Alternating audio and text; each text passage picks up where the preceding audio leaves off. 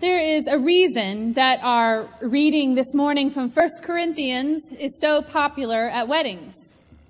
It is, after all, about love and its power to strengthen and move us. Couples so deeply in love that they are pledging their lives to one another are attracted to the language of this passage, grace-filled, hope-filled. This is how we want to love each other when we are married. We want it all: patience, kindness, endurance, rejoicing in our lives and in our homes and families.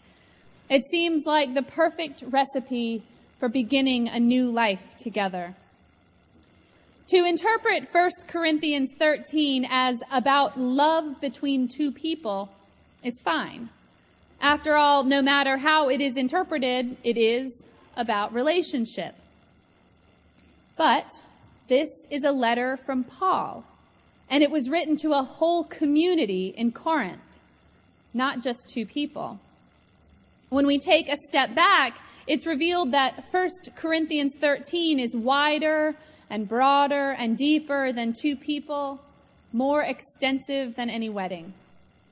When we step back, we can see how this passage applies to all of us, our whole community, at every stage of our lives. Don't panic.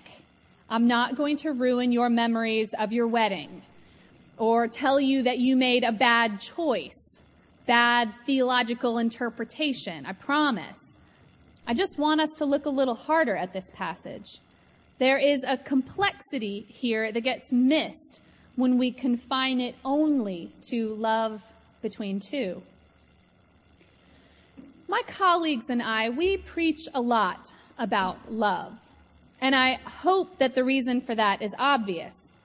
I think I can speak for all of us and most of the Episcopal Church and much of Protestant Christianity when I say we believe that love is at the heart of the gospel, central to the message, part and parcel to our way of moving through the world. But I get worried about preaching that message sometimes. I get worried because I'm afraid you will either glaze over, here we go again, or you'll assume that I'm talking about some kind of dewy-eyed, friendly, helpful kind of love that requires us to never hurt anyone's feelings. 1 Corinthians 13 could take us there. That is dangerous territory. That is love with no teeth. That is a love that, while nice, won't get anything done. That kind of love is reserved for Valentine's Day cards and inspirational posters, and it gets under my skin. So let's look instead at the situation to which Paul is responding. Paul's first letter to the Corinthians is responding to a pastoral crisis in that nascent community. The people of the church in Corinth got the message that they are all supposed to have gifts before God. But now they are abusing those gifts. They are boasting about them, refusing to share, looking down their noses at the gifts of their neighbors. They are hell-bent on seeking personal recognition and higher positions in their church. They are acting scornful and prideful. We've read part of Paul's response to this crisis of behavior over the last couple of weeks. There are many kinds of gifts, says Paul. The body needs hands and feet and eyes. We are individually useless without the whole body intact. We need all the gifts at the table, he reminds the community at Corinth. No one is more important than the others. But then what does he say next? If I speak in the tongues of mortals and of angels, but do not have love, I am a noisy gong or a clanging cymbal. And if I have prophetic powers to understand all mysteries and all knowledge, and if I have faith so as to remove mountains, but I do not have love, I am nothing. if I give away all my possessions, if I hand over my body so that I may boast, but do not have love, I gain nothing. Actions matter, and so do gifts, but attitude matters more. If we are not offering our diverse gifts to God and community with love, says Paul, we are nothing. Our gifts are nothing. Love is paramount. There was a time in my life when I really struggled with this next section about love. It is actually one of the reasons that my husband and I didn't read it at our wedding. Love, says Paul next, is patient, kind, and not envious, boastful, arrogant, rude, or resentful. Going on this definition, I am the textbook opposite. I have never, ever been called patient or kind. And I've watched many of you, my friends, struggle with some of these demons too. We are, all of us, envious, boastful, arrogant, rude, and resentful, and a whole host of other unloving behaviors. How in the world are we supposed to achieve this? Is such a love humanly possible? No, I think it isn't. Not in my experience, anyway. As an individual trait of character, love, as Paul describes it, is impossible. But there is good news.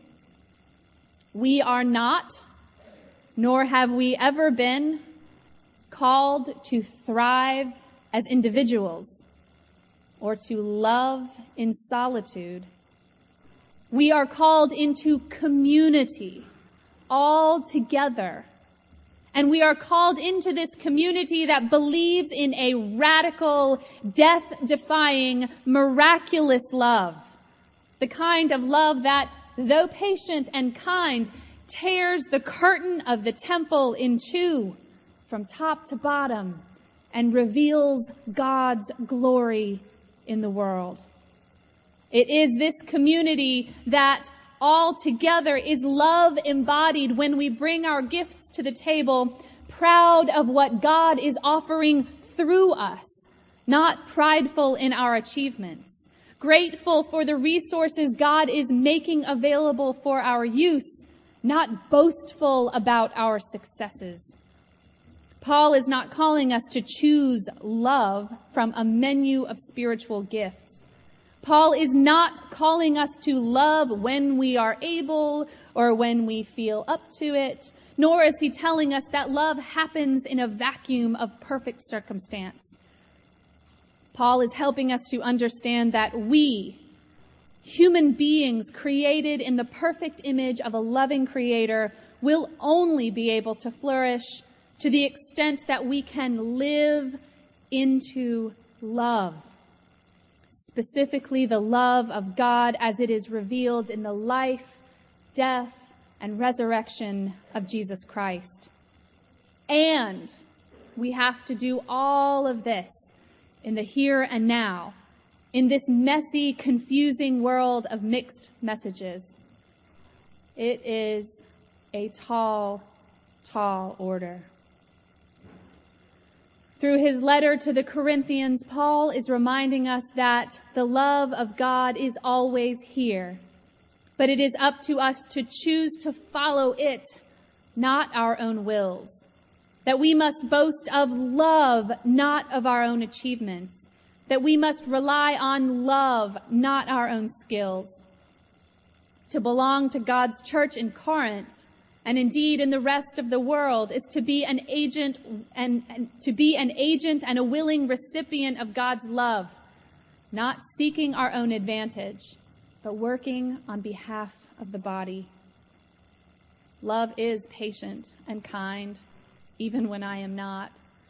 Love is not arrogant, boastful, or rude, even when you are. Love abides here. We must choose to seek it, to follow it, to let it work through us and within us, the body of Christ, to create a better church, a better city, a better world. Amen.